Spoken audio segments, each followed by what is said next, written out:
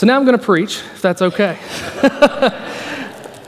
So as you all know, I grew up in Virginia, or if you didn't know that, you just learned that I grew up in Virginia.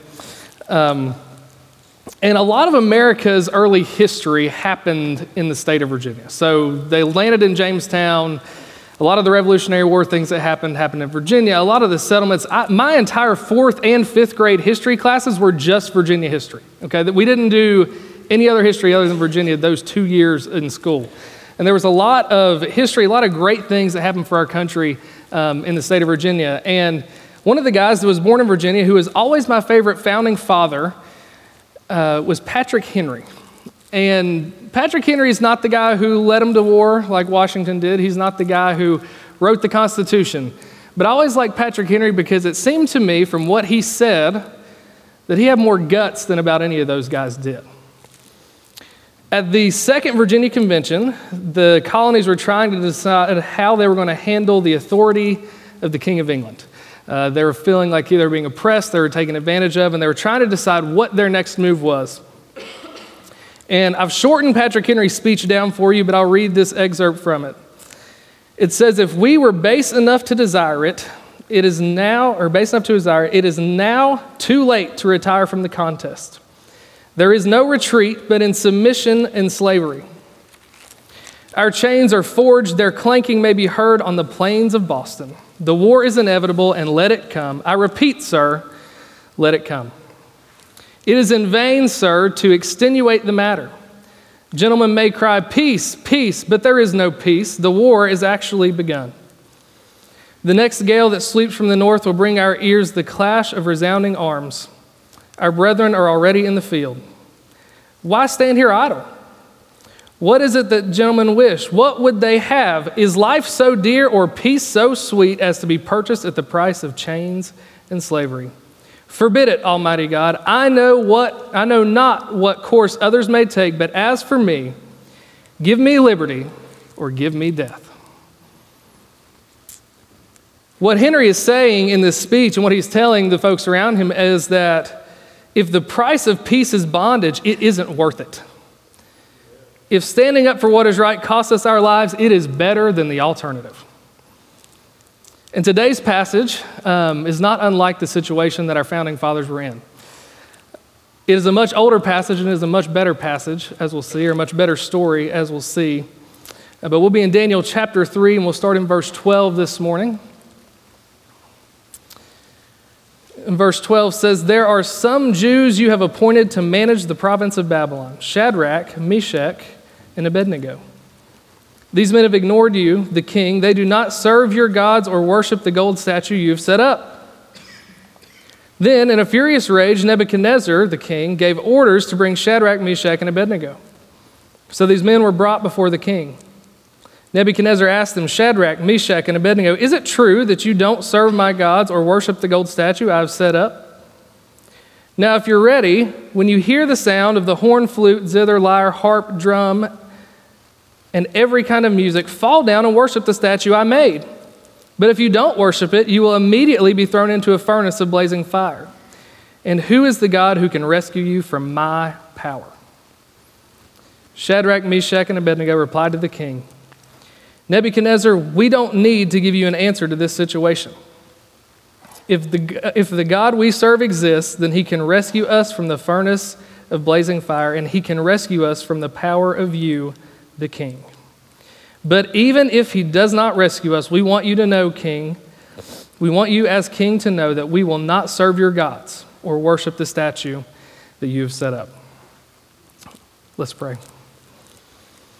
Dear Father, we want to come to you and thank you for the opportunity to study your word together. We want to thank you for men who are willing to stand up for what is right. And we pray that as we study this passage, God, you will open our hearts to what it is we need to see, and you'll use it in our lives to honor you with everything we have. In Jesus' name I pray, amen. So when we enter this story in Daniel 3, we see that the king has forsaken the God that he swore to worship earlier in the book. So at the end of chapter 2 is the story of Daniel, and the king at the end, after he sees what God has done through Daniel, he says, well, we need to worship this God because he's powerful. He says all of these things, but by the time we get to chapter 3, we've already seen that the king has changed his mind.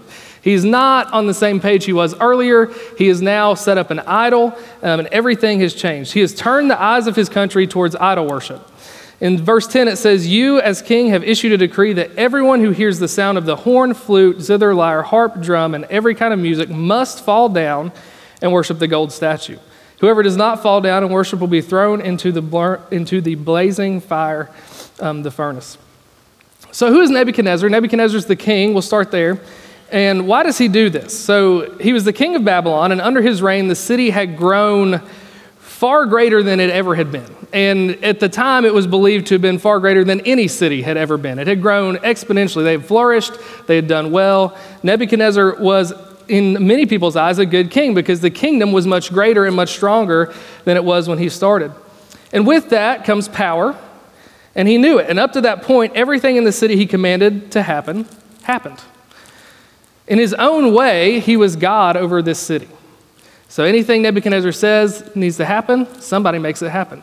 Nothing he says needs to happen does not happen at this point. So it's no major surprise when his subjects, or when he wants his subjects to go from appreciation to worship.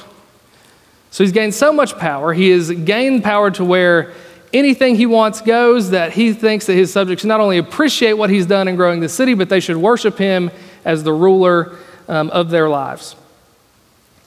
And while we don't know exactly what the statue that Nebuchadnezzar set up looks like, and we do know why he set it up, rather, the king spared no expense. So some believe the statue was 90 feet tall, which means it would not fit in this room. Or if it did just barely, I don't think it would fit in this room. 3 times, yeah, it would be 3 times as tall as this room. 90 feet tall, and 9 feet wide at the base. And of course, that's big. And by the way, it was made of gold. We couldn't spare any expense on the statue we're building, of course, because I'm the king and I want to show my power. Let's build it out of gold. Why not? We've got plenty of money. And he seems to have gotten to the point in his reign where the only thing he can see clearly is his desire for more of basically anything, whether that's power, money, worship. He wants more of whatever he can get his hands on. And this is basically the story or the beginning of any villain you've ever seen in any movie or story or anything like that, right? And it's also not new to Babylon's history. If you go back and read Genesis 12, you'll see that the Babylonians tried to build a tower to strip God of his authority and power because they, again, believed that they were just as good as God was and could be who God is. So we see that this country and these people have a history of trying to outdo God and strip his authority from him. So when the king thinks he's finally achieved that and 3 men stand up to deny him, naturally he's going to be angry. Who are these men who are standing up and denying me? Well, in verse 12, we see the men referenced as Jews you've appointed to manage the province of Babylon. And in chapter 2, we see Daniel's promoted to an overseer in the country of Babylon, and these men were promoted with him to oversee the peace, do the king's bidding, make sure everything goes smoothly in the country. Yet, these are the men who are standing up to the king and saying, no, I don't think we're going to do exactly what you want us to do. So as king, you can imagine the people you have appointed to do what you want and to have what you want done in the country, that causes some friction. And the friction came from the fact that there was a conflict of plans between God, the men, and the king. And what we can learn from this verse is that our plan is not God's plan. Our plan is not God's plan. The king had a plan for his people to worship the idol he had set up. There was no world he imagined where someone would question his authority enough to not bow down and worship that idol. No world. In his mind, he is so powerful, he is so strong that no one could stand up to him and say no. No one. And after all, he's the king. He's brought him so far. You can imagine that he's thinking, after all I've done for you, you can't just bow down and worship this idol. And that's how pretty much every revolution begins, right? As the king tells his people, I've taken good care of you. You should be appreciative. And now that you're appreciative, you should do what I say. And now what I say is give me more power, give me more, give me more. And before too long, the people realize that peace in oppression is far worse than freedom in death.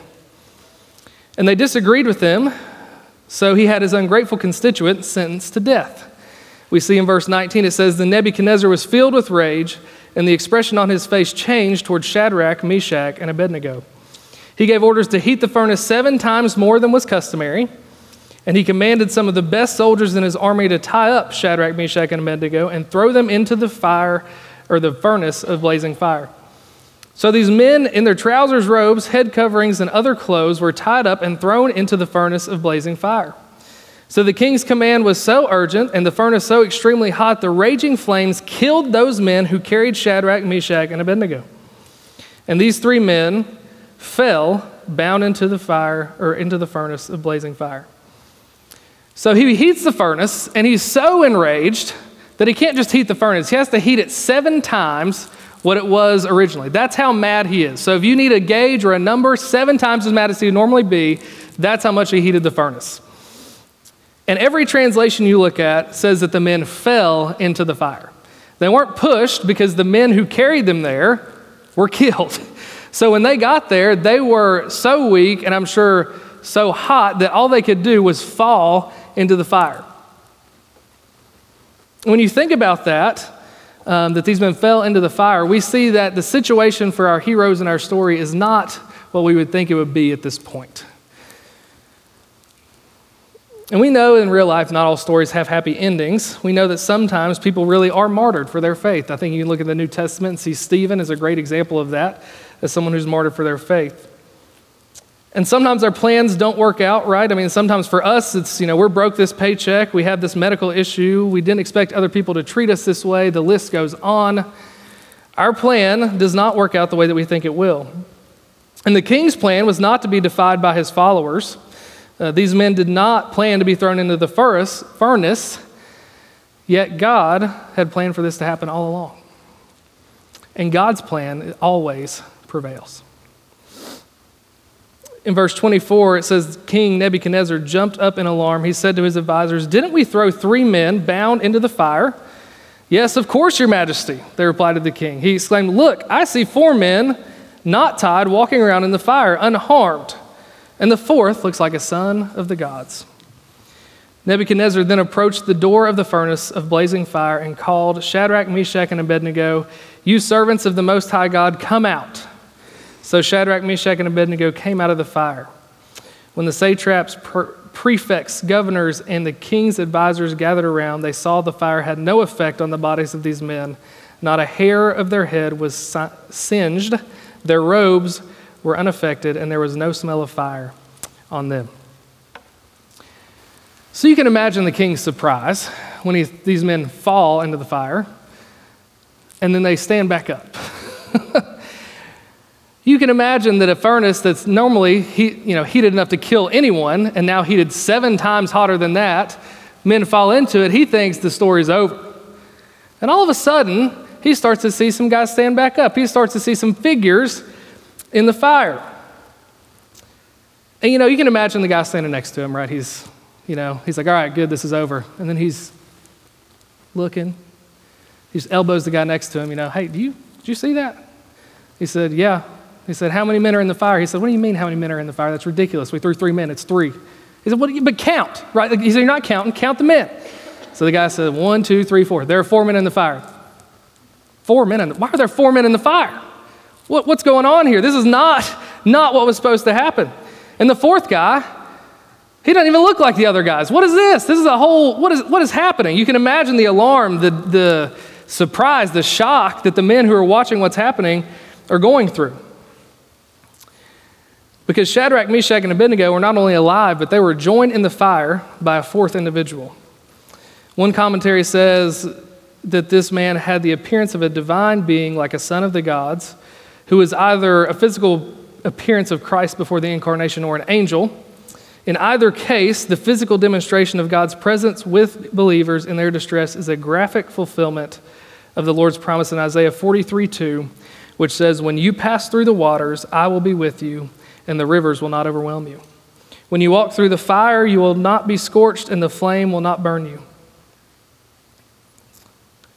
So what Isaiah had prophesied, and what Isaiah prophesies, is exactly what these men were going through. They were walking through the fire, and this flame did not burn them.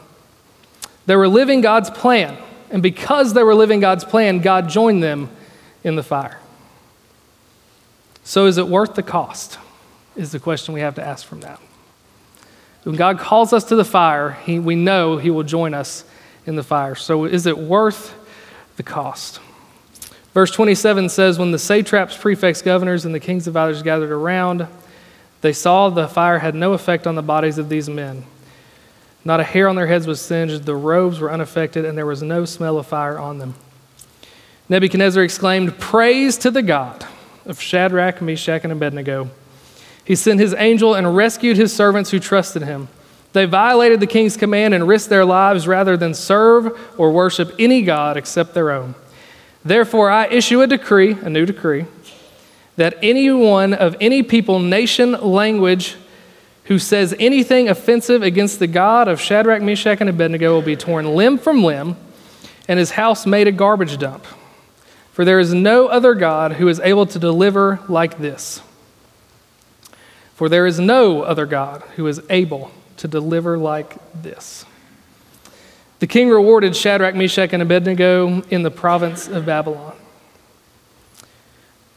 You see, the king's whole demeanor, his whole heart, his whole thought process changes when God enters the scene. You see, the breaking of the king's heart and the revelation of the one true God came only through the risks taken by believers and followers of the one true God. If these three men had never been thrown into the fire, Nebuchadnezzar never would have seen the one true God. And it wasn't smooth sailing for Nebuchadnezzar if you want to study the rest of his life from there on out. And he had his share of faithless moments after this, just as he had before. But the last thing we hear from him in chapter 4 says, "Now I, Nebuchadnezzar, praise, exalt, and glorify the King of the heavens, because all of his works are true and his ways are just. He is able to humble those who walk in pride." Because of Shadrach, Meshach, and Abednego, men who are willing to say, "Our God is able," he will save us. But even if he doesn't, we won't bow to your idols. The king who built an idol in direct defiance to the God of the universe, the last thing he says is a praise to the God, because men who followed God stood up for what was right and said what needed to be said. And they said the things they said because they knew even in hardship, God's plan and glory is far greater than them bowing to false gods. They were essentially saying, we would rather die than defy our God because we fear him far more than we fear you. These men looked death in the face and said, it is better than the alternative. And that's tough to swallow, especially when we know God's plan can cause us pain and hardship. And it's tough because we live in a world that's getting worse by the day. Our world today, I imagine, wasn't so different from Babylon in our attitude, but the way it looks, I'm sure, is a little different. But just because we live in Babylon does not mean we are required to live like Babylonians. Our world, and specifically our country, is doing its very best to legalize and promote sin. Here are some statistics for you. I looked up these statistics a while back, and they'd actually changed. The 2016 census said among ever married adults, 20 and over, 34% of women and 33% of men had ever been divorced. Now, that number has gone down. Don't be encouraged. It's gone down because people don't see the need to get married anymore.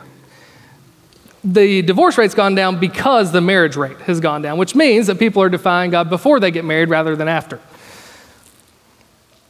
Mind-altering drugs are now legal in half of the United States and some of our territories. Just shy of 110,000 people died of drug overdoses at the end of last year.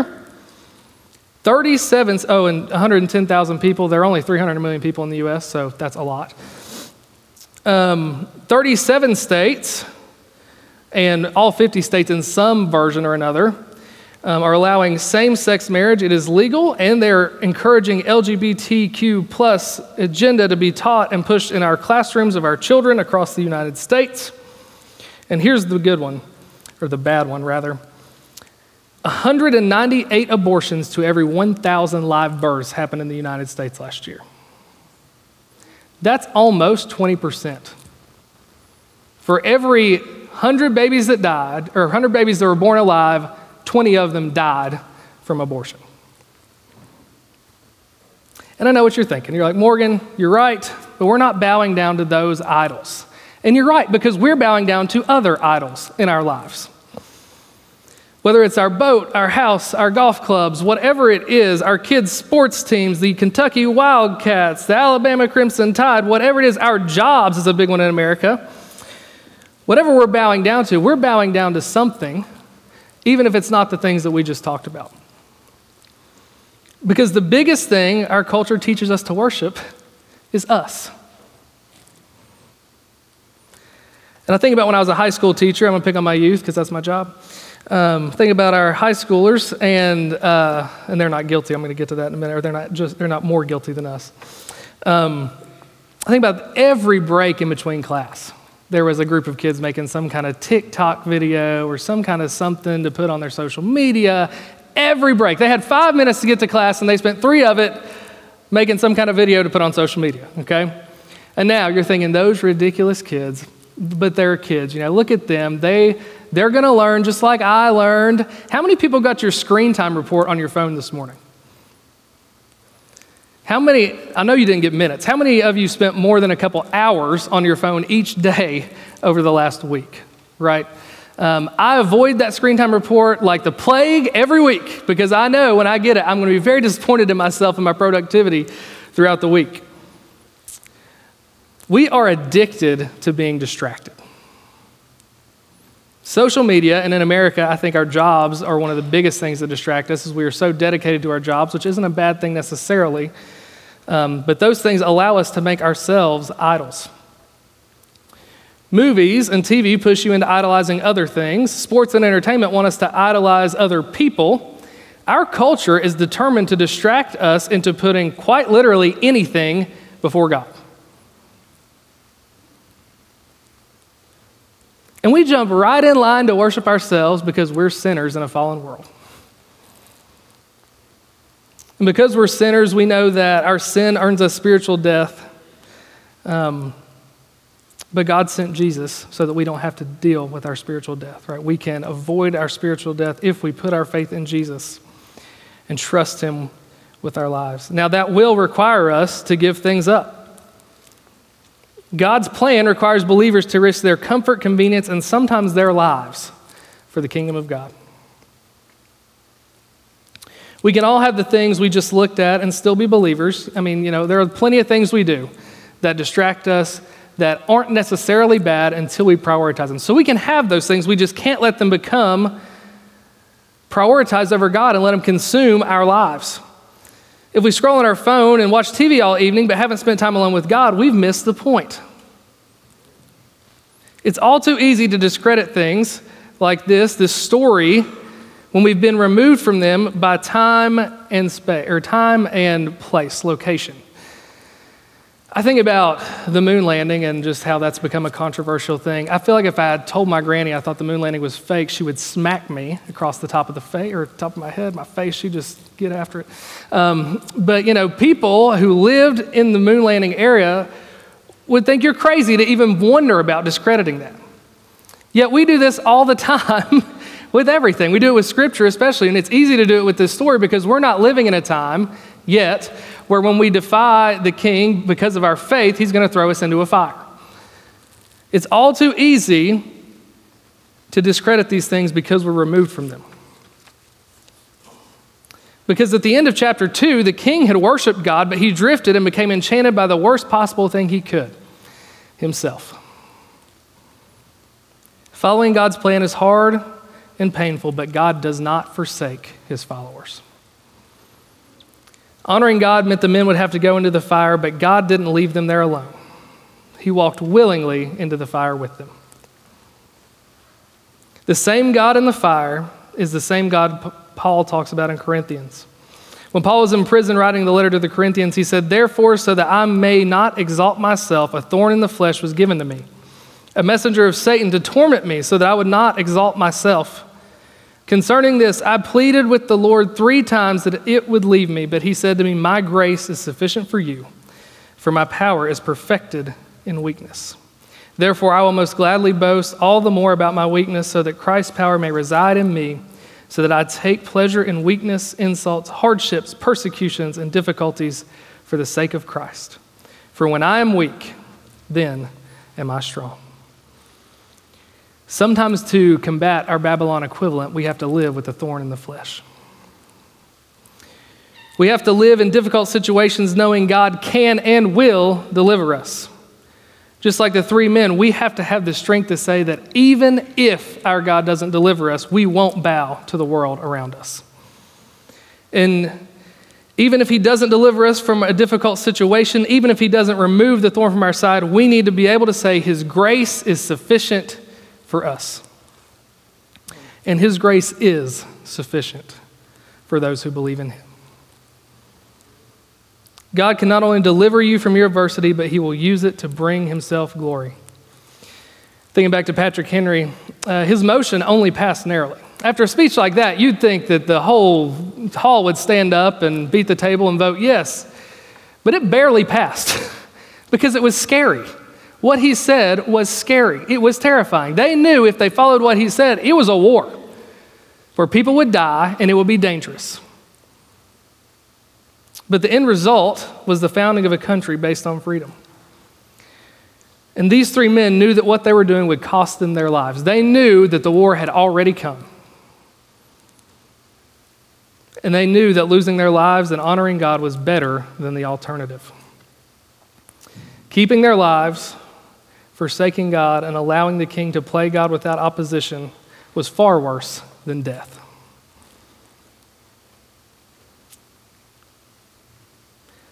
And that's an attitude we're not always willing to assume today. We're not always willing to take the scary, hard road because we know it's scary and we know it's hard. But God promises us that he will not forsake us. And he promises us that if we are willing to step in the fire for him, he will be right there with us. So as we pray today and as we remember these men, we need to remember that God is in control. We need to remember that his plan will prevail because it's better than our plan. As we pray, we need to pray that we will be helped to stay strong like these men, even in the face of hardship and death, and know that God's grace will carry us through. Let's pray this morning. Dear God, we want to come to you and thank you for an opportunity to come and study your word. We pray that we will stand in the face of opposition and gladly declare that you are still God. And we pray that even in the face of danger and potentially death, we will not be afraid to say what is true and what is right. We pray that we will understand and remember that no matter what happens,